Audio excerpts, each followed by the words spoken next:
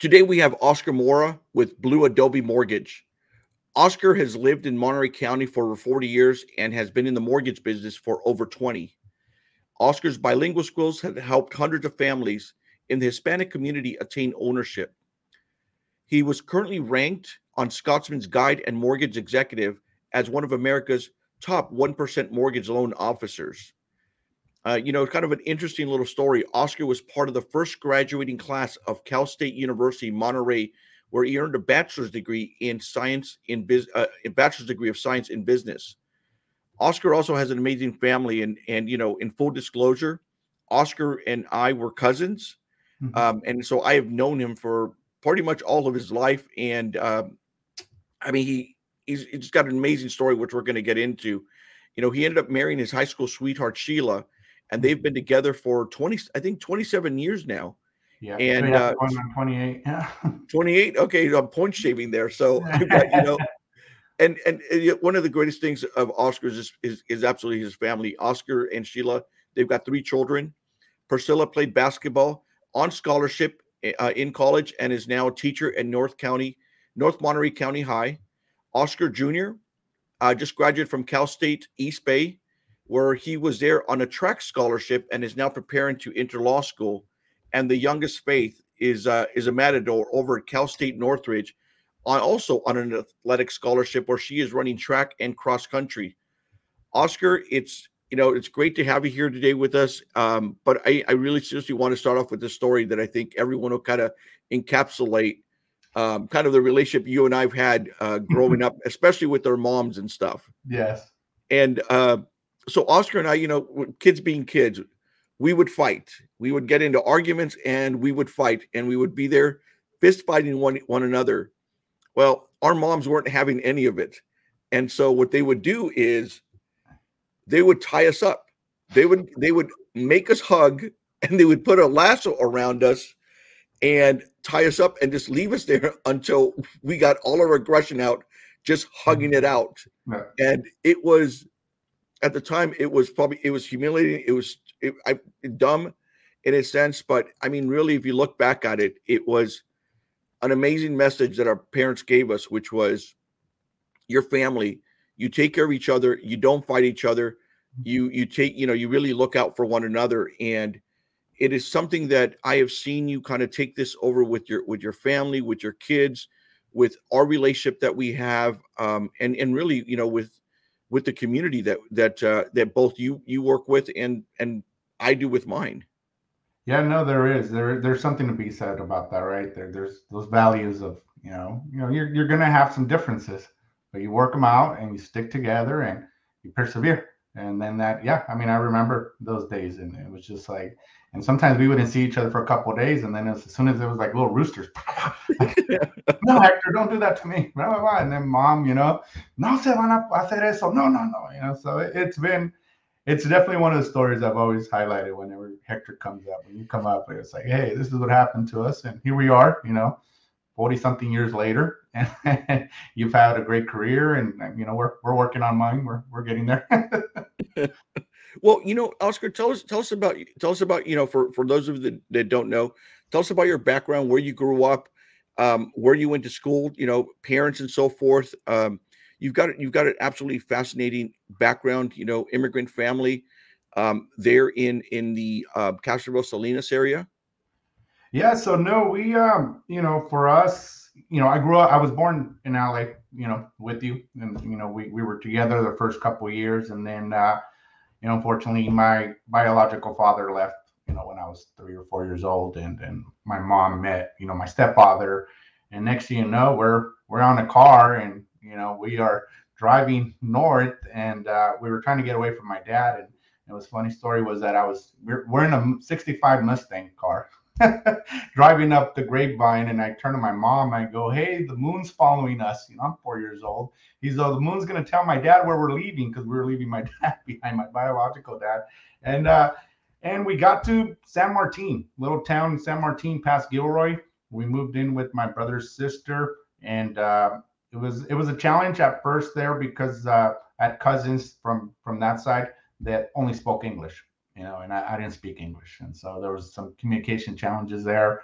There were some challenges for daycare at that time. So my parents were picking, chilies. They were picking cucumbers. They were picking when we got to San Martin. They were doing a little bit of everything. And my daycare was in the car.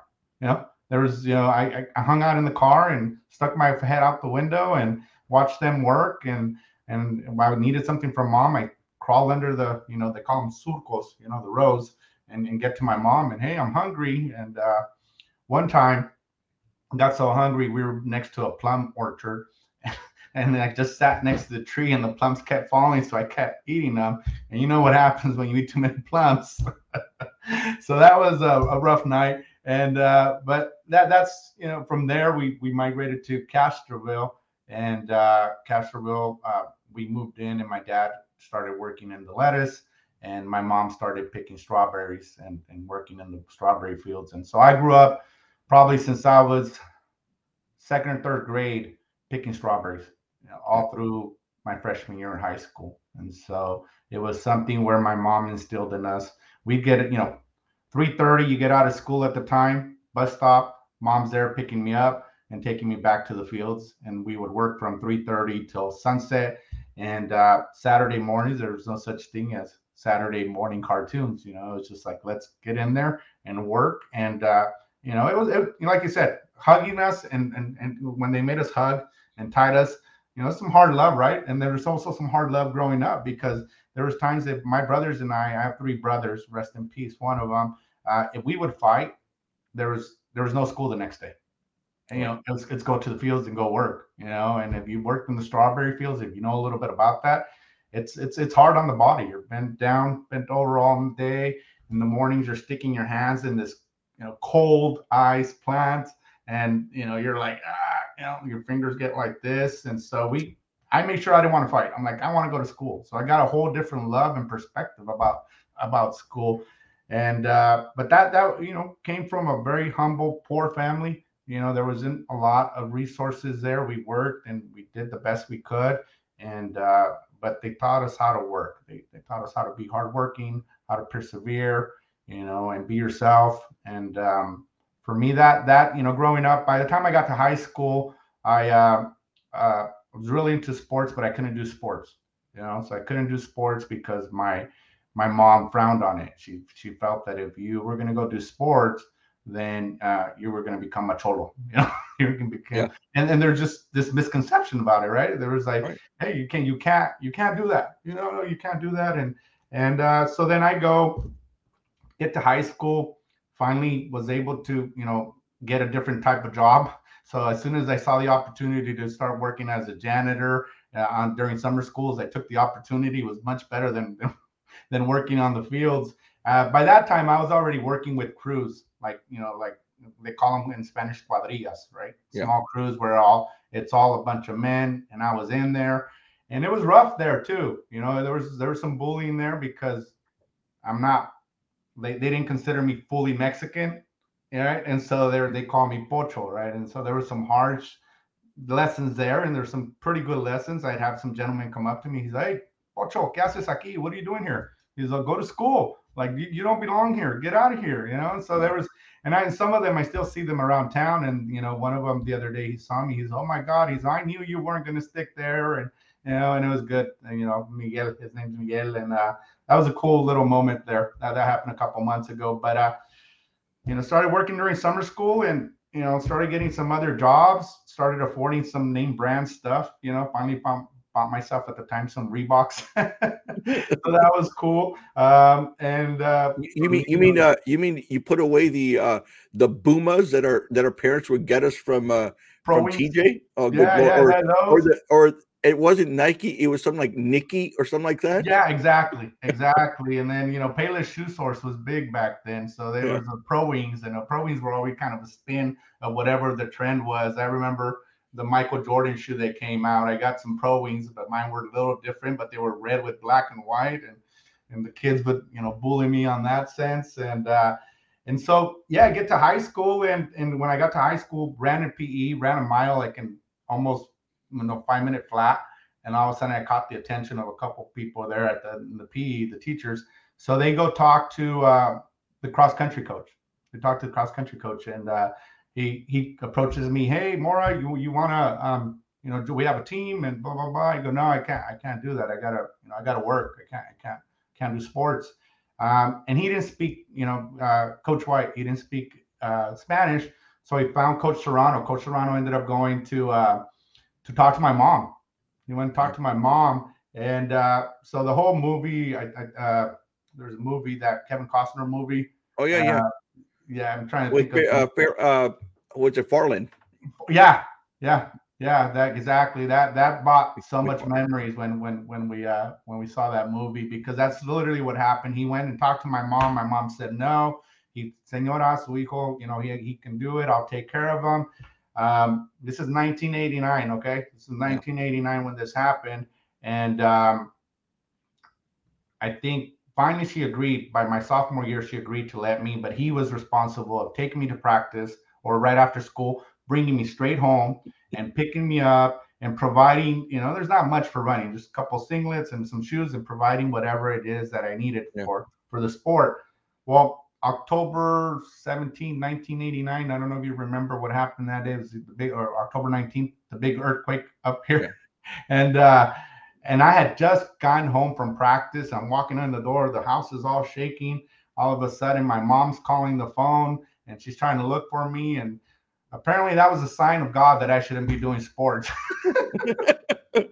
So, I was like, what does this have to do with me? Eso esta seña que no debes andar afuera de la casa.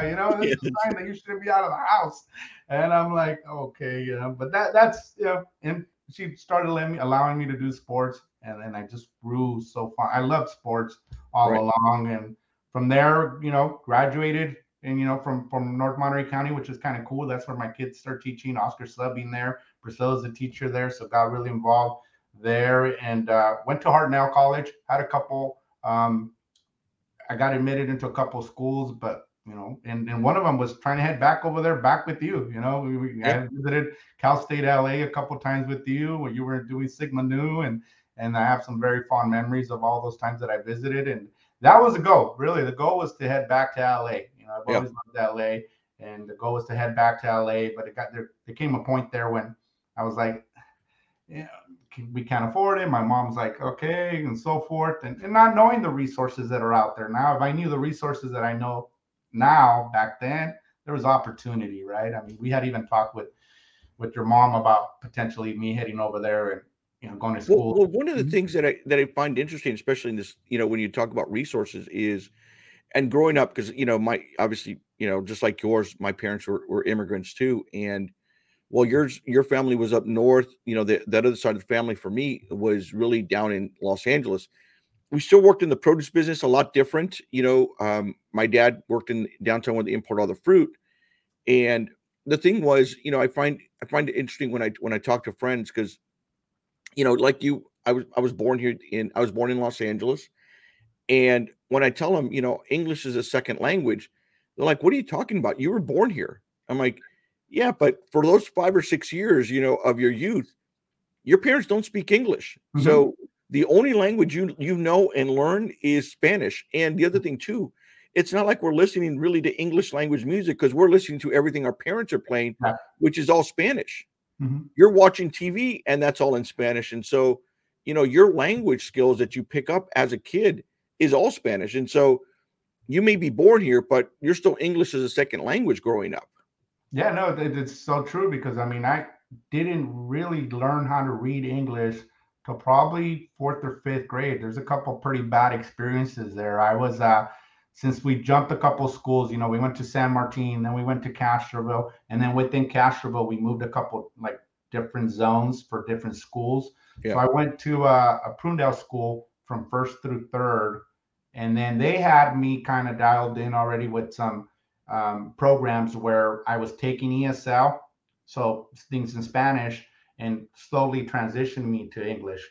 Yeah. We moved my 4th grade year and went to Echo Valley School, and Echo Valley kind of took me off of ESL and just threw me in through the core English classes without me knowing yet how to read English. And one of the first couple of days, I still remember the book. I think I have it downstairs. Is I saved it. It was just this big American history book. Oh, I'm reading, and the teacher calls on me and says, Oscar, hey, can you read the next paragraph? And I'm like stuttering and not knowing, what to do and what to say. And there's some bullying behind that, right? There's a little bit of making Yeah. fun of me, and used it as motivation. And by the time we graduated from grade school, got a lot of accolades, for being the migrant student of the year and stuff like that. So that's pretty cool. It's funny you say that. I was talking to Amy and fiance, and as I've told other friends too, I said, right now in my business, a lot of what I do is I write speeches for people. I write them for politicians. I write them for CEOs. I read their stuff. I make edits to it, and I said, and just like your story, there was, for me, it was, I think, I want to say third or fourth grade too, where I had to read a passage and I couldn't. I really couldn't. I stumbled. It was embarrassing. And I remember Miss Bonhottie in Chandler Elementary School in Sherman Oaks. I was one of those kids that got bussed out. I went to my elementary school, got in a bus, and then traveled another 40, 50 minutes to another school to go to school there. It was kind of the integration with busing. And she's just like, look, I know you're struggling. Just pick up whatever you can, whether it's comic books, whether a newspaper, it doesn't matter. Just pick up whatever you can and just try. And and that's kind of what I did. I just tried and tried. And later on, I mean, obviously I got this. I got this to the point where I didn't want to be dumb anymore, because that's just the way I felt. I didn't, I Yeah. wanted to go out and do something, and I didn't want that feeling of being dumb. And I think this discussion that we're having it serves great for a lot of kids who like realize there is no clear path on which way you go or how you end up. It's it's something you mentioned earlier. It really is a hard work. It's the effort you put into it, and it's taking those difficult times that you have in life and doing something with it. You know, Persevere, to yeah, persevere, because I mean, there was a good window there, right? There was a good window there from fourth grade to sixth grade where I got lost. I got yeah, lost in the sense of exactly what you're talking about. Like, I can't do this. Am I cut out? There's these questions that come, and they come even as adults, right? When we yeah, change careers or we change, jobs. I just recently came to Blue Adobe, and there's that like, am I fit for this new chapter in my life, right? And there's this doubts, and that happened to me at an early age between fourth and sixth grade, where I'm like, okay, am I gonna hang out with the bad kids because it seems like that's where I belong, or am I gonna kind of hang out over here?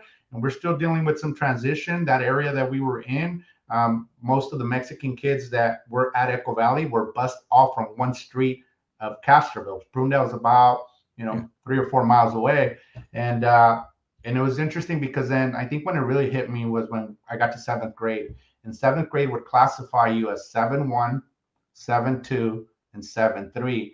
And 7-1 was like the smartest kids, honor roll, every college courses, getting ready. 7-2 is kind of your middle of the pack, and 7-3 was, the kids that aren't paying attention. There's some challenging things going on at home.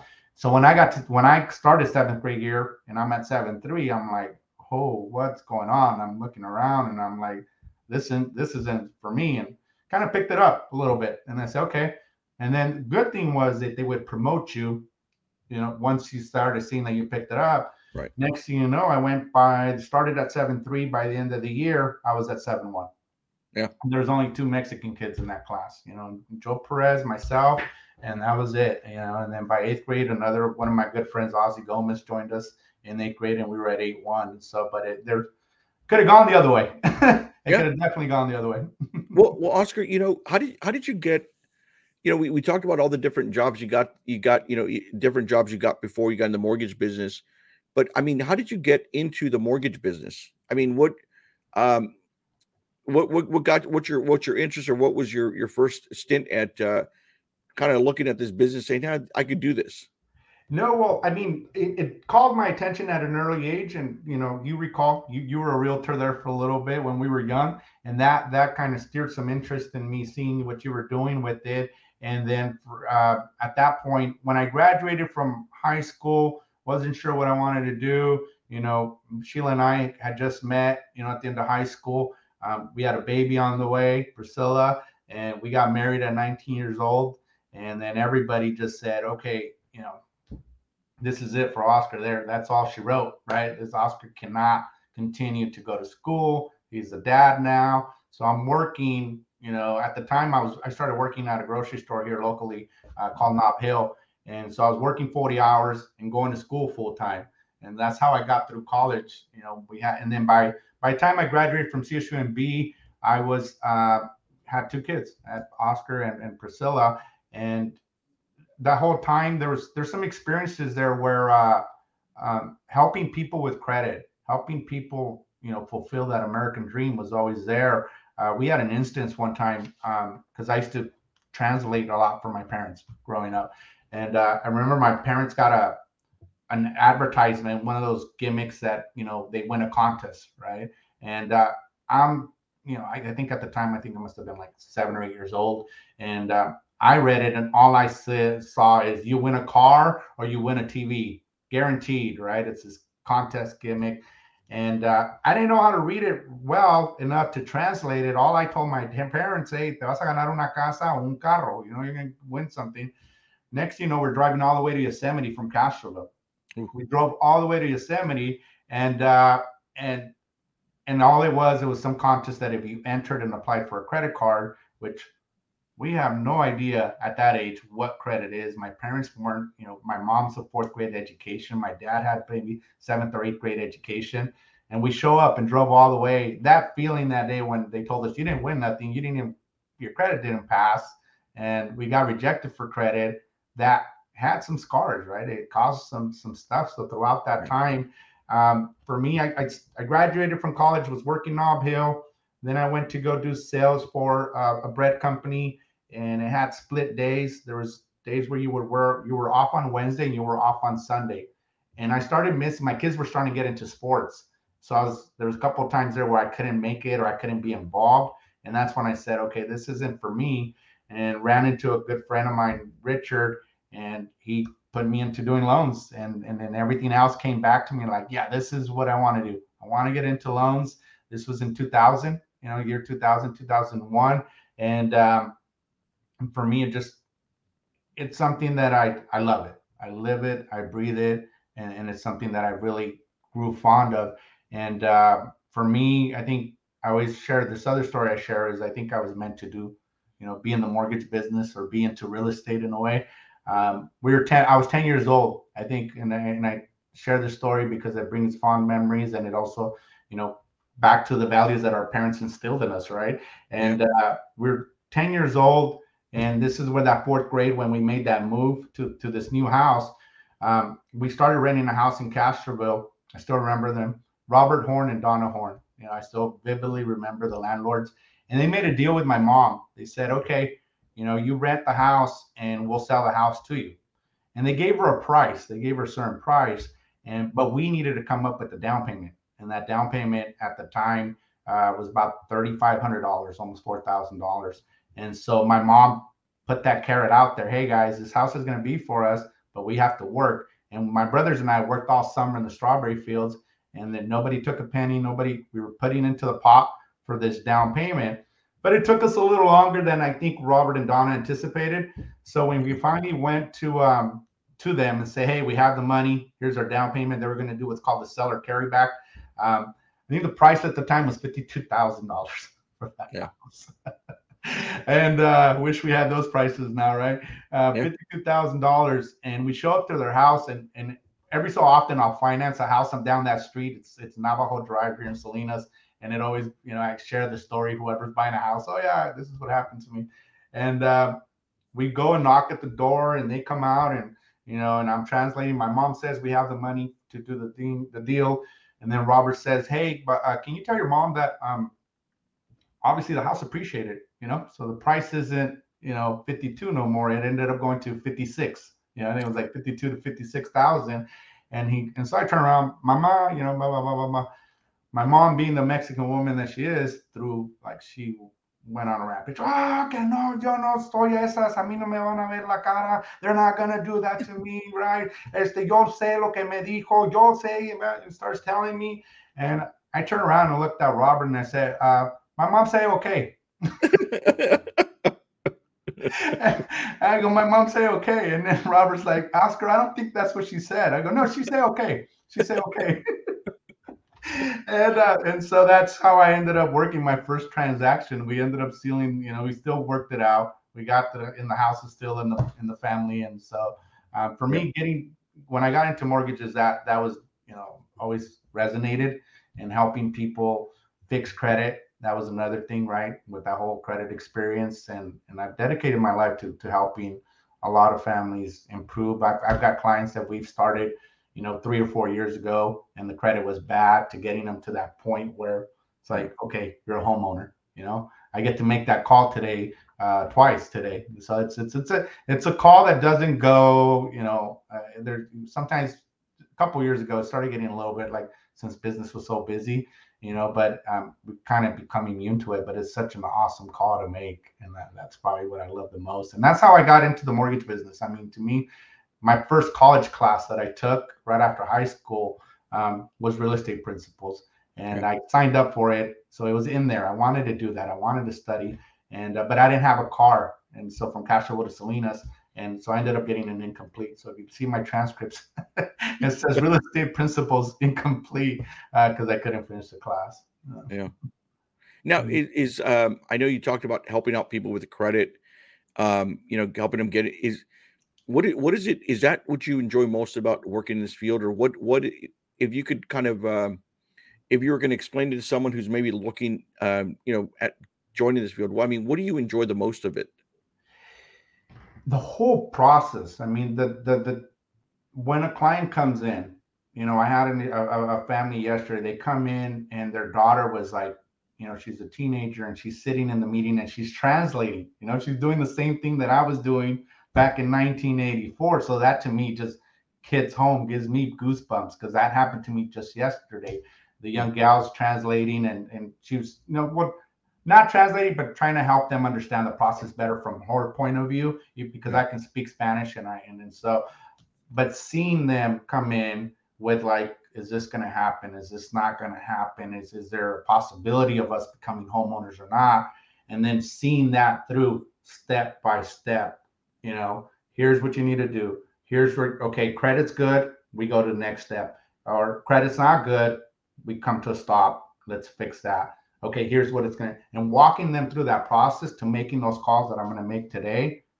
It's unbelievable. I mean, it's awesome. To me, it's the American dream. We've always said it. Mine being homeownership is the American dream, and I play a small little part in that, and really focusing on translating and bringing that into the Hispanic community here in Salinas. Salinas is about 70% Hispanic, and that's I think what I was meant to do was help people finance and buy homes. Mm-hmm. And how do you end up staying up to date with all the latest trends and changes that are happening in the mortgage industry? And then that's the other beauty of it, right? That's the other beauty of the business. It's fluent. It's ever changing. I mean, when I started in 2000, 2001, the way that we processed a loan, the way that we did a loan there was completely different than we're doing it now. So it's not like, okay, I went to college and I studied for this and now I know, and it just becomes, because every situation is so much different. We have people that are self-employed, hourly wages, base salary. Some, like here in Salinas, work from March to November, and then they're off and get unemployment, seasonal work here. So there's so much. And to answer your question, I mean, it's to stay up to date is reading the guidelines, reading every time a program. Right now, we've got a new program that recently came out that there's a major buzz about. It's called CalHAFA Shared Appreciation. It's a new program. So guess what? Got to go dive into it and learn it. I feel really comfortable aware the program, and I know the program now. I understand it. And then all of a sudden we get a bulletin yesterday from CalHAFA. We're pausing the loan because the loan running out of funds. So there goes that. But we learn. And that's happened throughout our career and staying up to date. I mean, there's a couple people, subscriptions that I follow, watching the market. Today, the jobs report comes out. So we start educating ourselves on the economy. The BLS report that came out today. We were hoping it was going to be a little better for mortgages, and it wasn't. We'll see what, we'll read into it. CPI, which is the Consumer Price Index, comes out next week. and the PCE comes out a little later after that. So there's a lot of things that it's hard to keep up. But it is hard to keep up. I can tell you Yeah. that. Now, what are talked about all great things within the business itself that you enjoy so much, but what are some of the biggest challenges you have faced in this field, and how did you overcome them or deal with them? A lot of getting the client to trust you, right? Having consumers trust you, especially after what happened in the meltdown in 2008.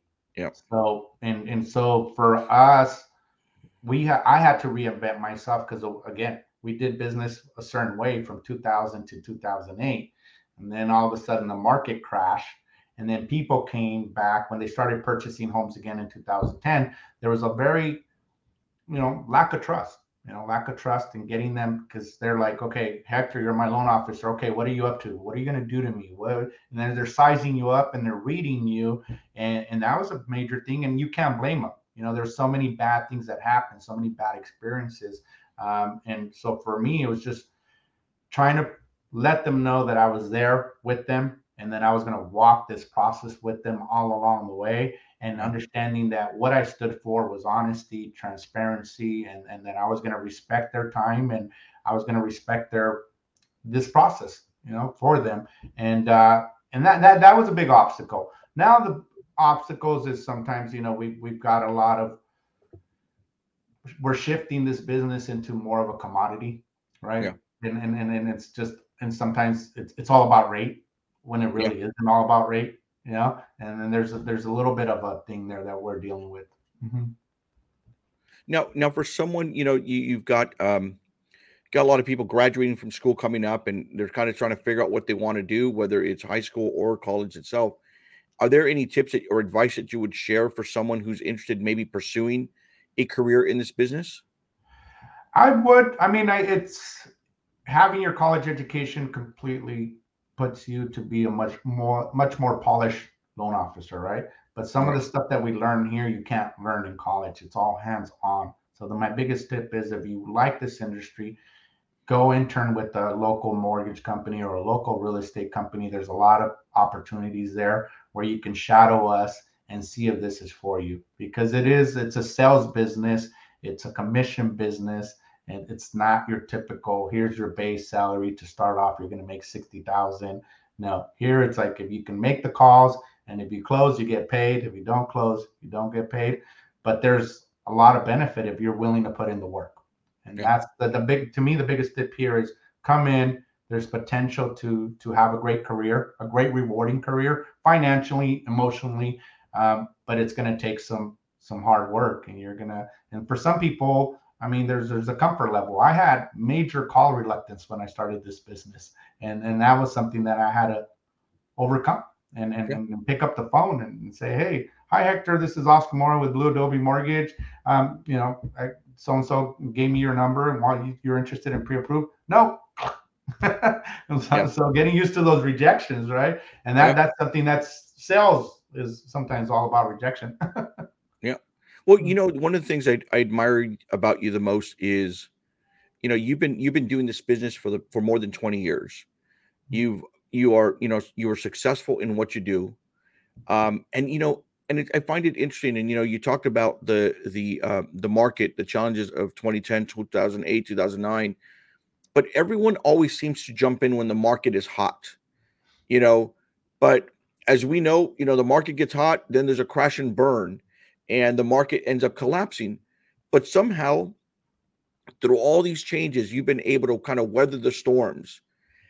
I How have you done this? I guess the big thing a lot of people love to know is, how have you done this, and what's your secret? I mean, how have you weathered all these crazy market storms where people are jumping in, jumping out, but the market itself is just gone bananas in some of these years. And there's something to be said about that. We're going through one right now, right? We're Yeah, going through a very interesting market right now, post pandemic, where rates went from being 2 to 3% up to 7%. So we're starting to see a lot of people get out of the business because it's a tough market right now. It's a really tough market. Inventory is low. There's a lot of challenges to affordability. That's another problem that we're having right now. And to answer your question, is perseverance, perseverance. I'm a man of faith, and I continue to stick with my faith, and I continue to do the basics. Sometimes, getting belly to belly with somebody and doing business, right? And saying, hey, let's go out to lunch. Let's make this call. Let's go deeper with our relationships. And I think throughout the years, I'm probably the one thing that I'm most proud of is the impact I've had with my relationships throughout the years with my clients. Yeah. And my clients have become the number one referral partners for me. And that has gone, I can't tell you enough how much that means to me. And then yesterday was one of those moments where, I'm going to call them today and say, hey, congratulations, you're a homeowner. But when they were signing, they said, hey, I didn't think I told you, but we're related to so-and-so, and we're related to so-and-so, and we're related to so-and-so. And when I asked them, who should I use for a lender, without them knowing, they say, go talk to Oscar. And then go talk to Oscar, go talk. So I think the relationships that I built throughout the years is the reason I've been able to persevere. But if I was out there not doing the right thing, that, especially in a town, this is not Los Angeles, this is not Sacramento, we're in rural Salinas, the Salinas Valley, and there's a lot of interconnection, families, and I think my reputation in doing the right thing little by little by little is what helped me persevere all these markets. And I think that there's a testament to that. I'm proud of it, and I protect my reputation like gold, because that's really what got me through it. But I make sure that when I'm working with you, Hector, and I'm saying, hey, I'm keeping you posted, you can get a hold of me. I tell them, hey, we're tied to the hip here for the next 21 days, 30 days. And you've experienced a little bit of it. How the process works. I think it was 14 days, 15 days. Yeah. So, and then, and we embrace technology now. Our team's embracing the technology that goes with it and sending videos. Look at what we're doing right now. You're in Sacramento and I'm in Salinas, and we're communicating, right? So that's another thing that's helped us persevere is engage, using all the resources, technology, face-to-face when it needs to be face-to-face, sitting down and translating into Spanish and breaking it down to layman's terms where the person understands in Spanish what you're signing. And that's sometimes, something to be said. I'm very few times have I missed a signing with one of my clients.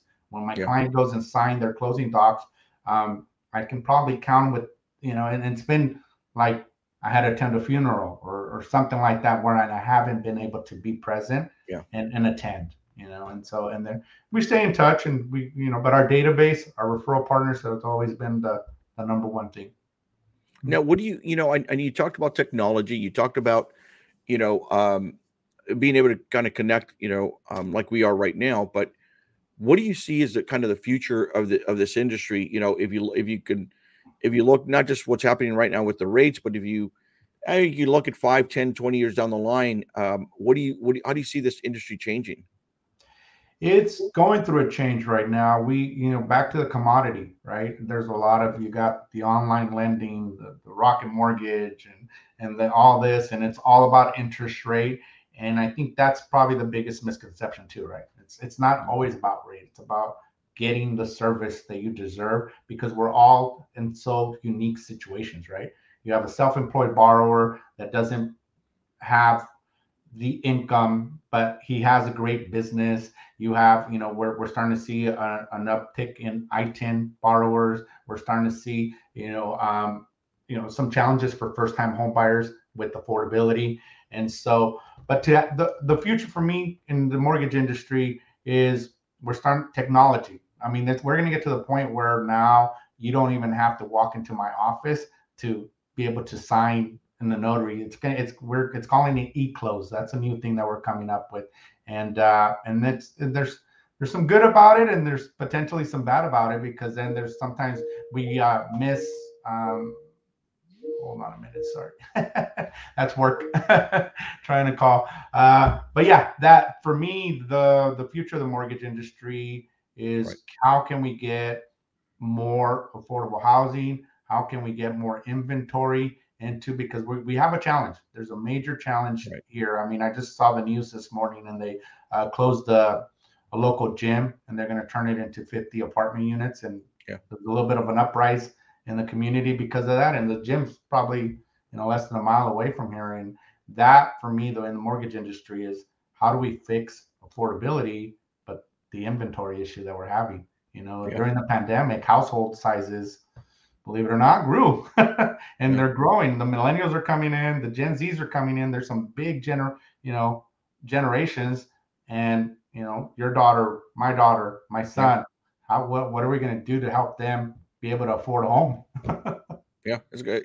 Yeah. It's the way home prices are. I mean, and everywhere. I mean, it's I look at the because I've got 13-year-old and 6-year-old. It's like, man, what's the market going to look like? What are things? I mean, what's the cost of a car going to look like, or anything else? When they're ready for it, and so it's Yeah, just it's scary as a parent. Um, and at the same time, it's like best thing we can do is just try to lead them kind of on that right path so that they can they can be successful on their own. But I mean, it's difficult to see how that success really brews in when things are just getting so expensive. it is. It is, and it's a tough, situation. And what's the fix? We'll see. We're going to see. Hopefully, we can all, as a community, figure out a way to get this done. But it's a challenge. It's a challenge. The inventory is a challenge. The affordability, and with interest rates and the Federal Reserve right now, there's a lot of uncertainty as far as what's going on in the market. And so I wish I had a better answer to tell you what my Yeah. crystal ball says about the future. But I mean, there's definitely technology. I mean, I had a situation the other day where I met them the day of the signing. I'd never seen them in person, so I could have been at the grocery store standing behind them and not knowing that they were my clients, right? Yeah. And but technology, being able to do things now through video, the way that we're doing it. I got a gentleman I got off the phone right before we jumped on in Bakersfield, so we're going to get on a Zoom call. We're going to be doing a loan in Bakersfield. We do some in Los Angeles. We do some here and there, and and that's pretty awesome. It's pretty cool. Yeah. Well, I wanted to go a little bit off topic, but we kind of did this in the beginning. Is you've got an amazing family, amazing bio, amazing life, and you've got 3 kids who all went to school on an athletic scholarship.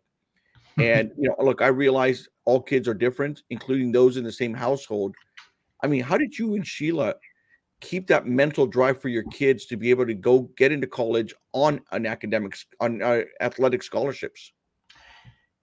I used this word before, and I don't know, I don't want to beat a dead horse, but perseverance, telling the kids to persevere. I mean, we have, my kids have been, each single one of them, I have three. So I have, Priscilla, Junior, and Faith. All three of them have a pretty cool story when it comes to sports. Because one of the reasons I love sports, there's a lot of correlation with life, Yeah. right? There's going to be some days you're going to win. There's going to be some days you're going to lose. There's going to be some days that you're like, I don't want to do this. And then there's that glory of like, I love this. This is awesome, right? And all three of my kids have had different challenges in that. I mean, we're talking all three of my kids have gotten, probably Faith probably would be the exception to this because she kind of already knew where she wanted to go and steer. And but my kids were cut from teams. Yeah. From Oscar was cut from a football team. Priscilla was cut from a volleyball team. And there was those moments there that there was some teaching going on, right? Whether I knew it as kids don't come with a manual. So you're at 19 years old, you're also, learning. And Yeah. Priscilla's like, well, I was a guinea pig. And that's why by the time you got to Faith, things were a little bit easier. You kind of knew where to go. And Oscar's like, well, I'm the boy, I'm the middle child, and I'm the only boy, so you're a little tougher with me. And I mean, but there was some teaching there, right? Priscilla got cut from her 7th grade volleyball team, Yeah. and we were okay with that. We were like, okay, we understand. You don't know the sport. You haven't really played the sport. Let's dig in. Let's go get you ready. And that's what we did. We said, okay, there's still some tape marks on the garage where I was like, run up and jump and hit it. And jump. Now she can just stand and touch the thing, right? And then Yeah. and I did the same thing with Oscar. Well, you do it. Help your sister. Let's support her. She's gonna get there. Took her to volleyball camps. Took her to things that we could afford and invest in her during that time Yeah. for her to come and take on the challenge. Come 8th grade year, she gets cut again. you know, and it's like, and she's like, there's some politics, like any sports, things like that. By her sophomore year, she's on the varsity team for Yeah. volleyball. So, and it's perseverance. Oscar, the same thing. Oscar was cut from a couple football teams, and he's like, I don't know. Till the third year, he finally made it, and then he realized, okay, this is not for me. This is not the sport for me, and this is not really what I want to do. He tried a couple. He tried baseball, and finally, and it was funny because I didn't really instill in them to run track, even though that was kind of my sport. They Right. kind of knew a little bit about it, and then Oscar started running in sixth, seventh grade, and it just became like, hey, I like this, Dad. I really like this, and that's how I was. I mean, so for me, that the word perseverance, Right. dedication is key. Because I mean, we had moments even with Priscilla her senior year where we were told that she should not pursue playing college basketball. And there was a And she moment there. did. And she did. Because I And she remember, did. yeah, I remember Bella and I going to see her a couple of times playing in college. It was Yeah, great. no, she ended up going up to Washington, tore her a little bit of rential, and all of a sudden we had to take a step back and say, okay, what's going to happen here? And there were so many moments, like in life, where you can say, okay, I don't want to do this no more. I'm going to give up. I'm not. This is not for me. And she persevered. There's a lot to be said with Priscilla's story because, we went to San Francisco State, and I'm not trying to put them on blast like the kids say, right? But we had a coach there, and the coach says, she's 5'9", Mexican girl from Salinas that's not going to do. She can't play basketball. Well, we came back 4 years later, and she played her last collegiate basketball game on that court. So there's something to be said about that. Well, I got an opportunity to interview Joe, who is a phenomenal softball coach. He played in traveled nationally in the men's softball fast pitch division. Mhm. And I asked him a question. Is like, what advice would you give parents of young kids who are in sports? And his advice was parents just kind of need to learn to relax. They just need to be patient. Let the kids kind of go through some of their stuff, and especially when the game is going on. What advice would you give parents who have young kids in sports now, having seen all three of your kids go through this?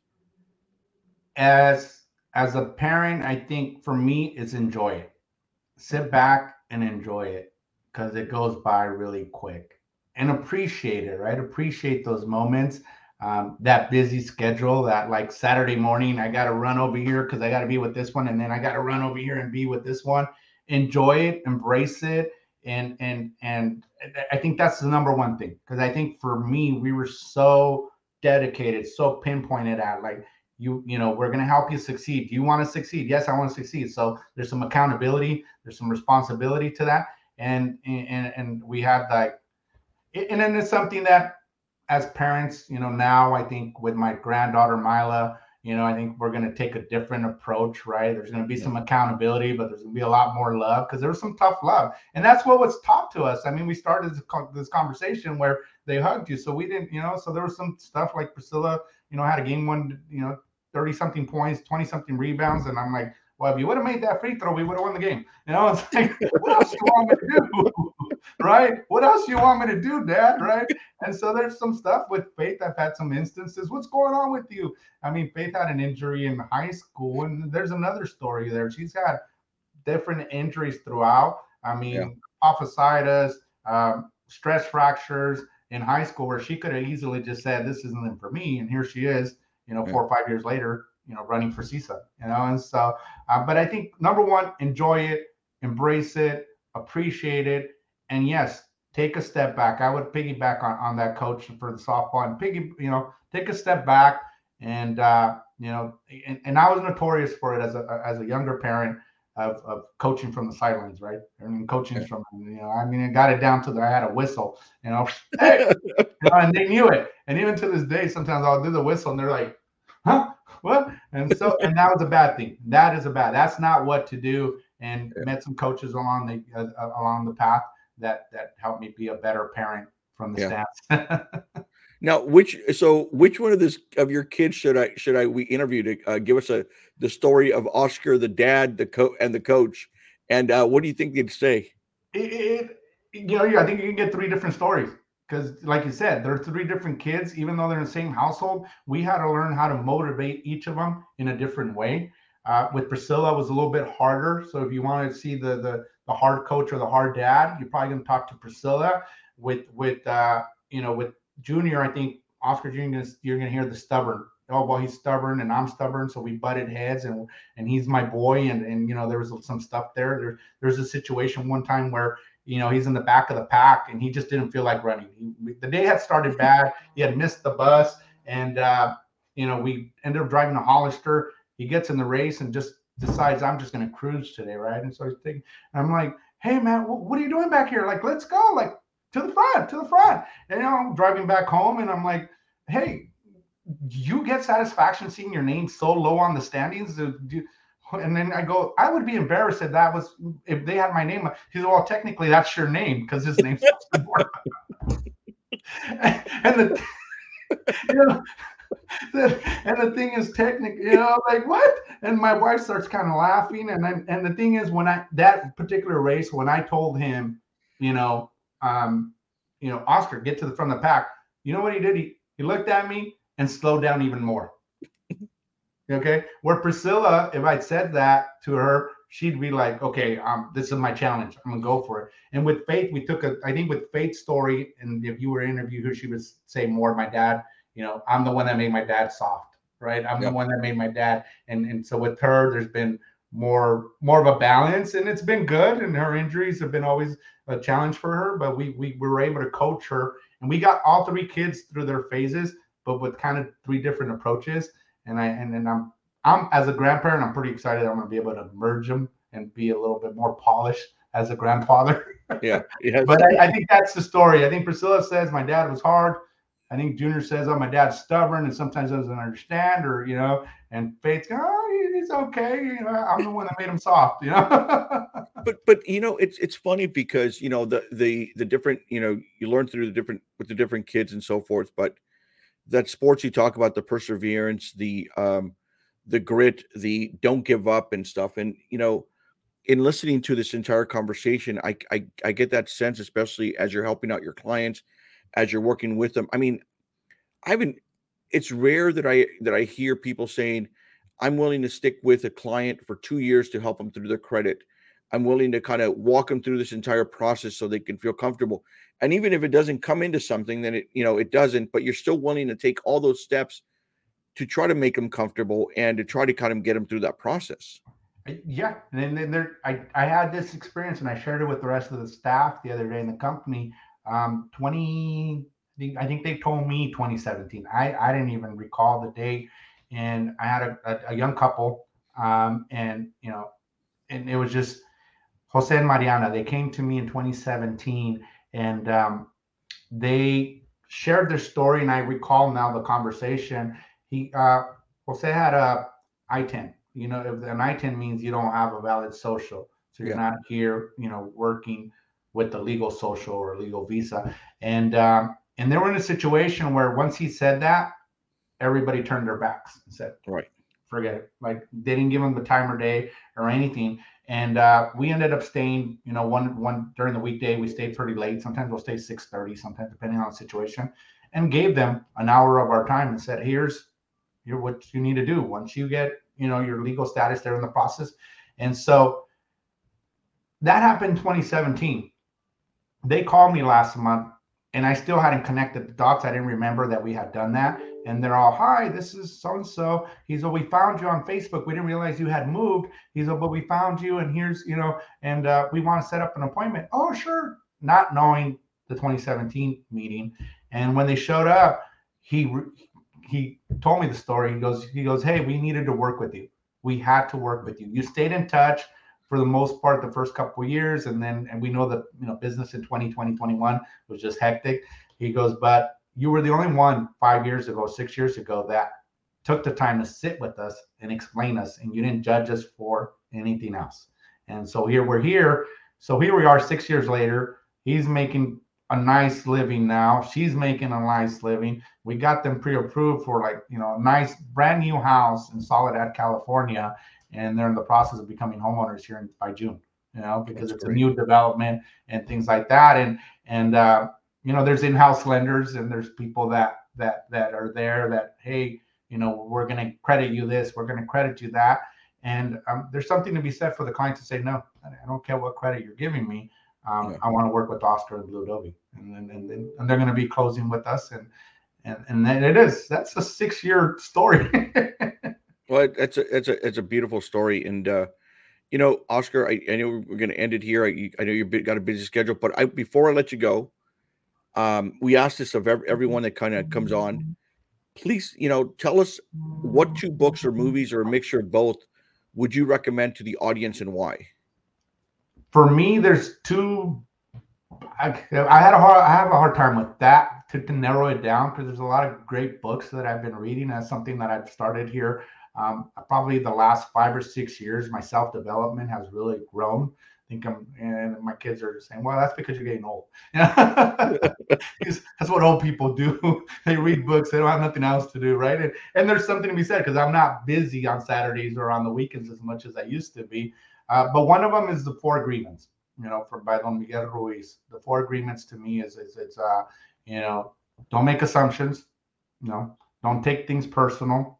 Be impeccable with your word and do the very best that you can. Those 4 agreements to me is huge.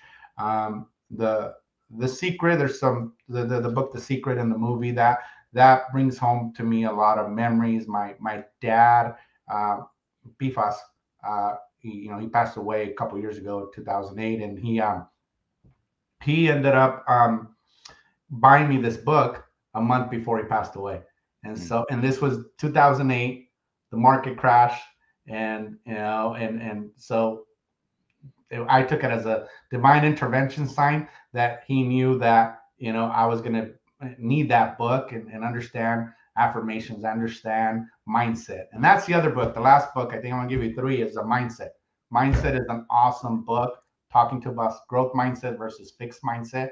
That I think has been huge, and I think that's one of the ones that if I go back and think about how I parent or how I do my business, is always staying in that growth mindset and not going into that fixed mindset and saying, oh, well, I'm not supposed to do this, or, I can't do this, or telling, so that the mindset book, 4 Agreements.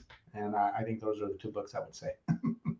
And Oscar, if people want to get a hold of you, I know we've got your email there in your description there in underneath your name and so forth. Is there a website people can visit, or how do people get a hold of you or so forth? Yeah, no, definitely. We can, you'll see our website, www.blueadobemortgage.com. You got my email here. You can follow us on Instagram at the Mora Team. You can follow us on Facebook, Oscar Mora, LinkedIn, Oscar Mora. So there's a lot of, and I think that's another thing, social media has become pretty cool thing to connect with people. And I think the mortgage industry has definitely embraced social media and getting the word out there. And I think that's pretty cool. Well, that's perfect. What I'll make sure to include in the description, not just for the podcast, but also for the video, the website and the contact information. And so, Oscar, thank you once again for taking the time from your busy schedule to be here with us. No, thank you. It was a lot of fun. So no, thank you. It brought back some fond memories of you and me and our family and some of the stuff that we grew up. And very proud to call myself your cousin and your friend. And I have nothing but love for you. So I love you, Hector, and thank you for having me on here. Right. Of course. Thanks, Oscar. Love you too. Take care. Bye.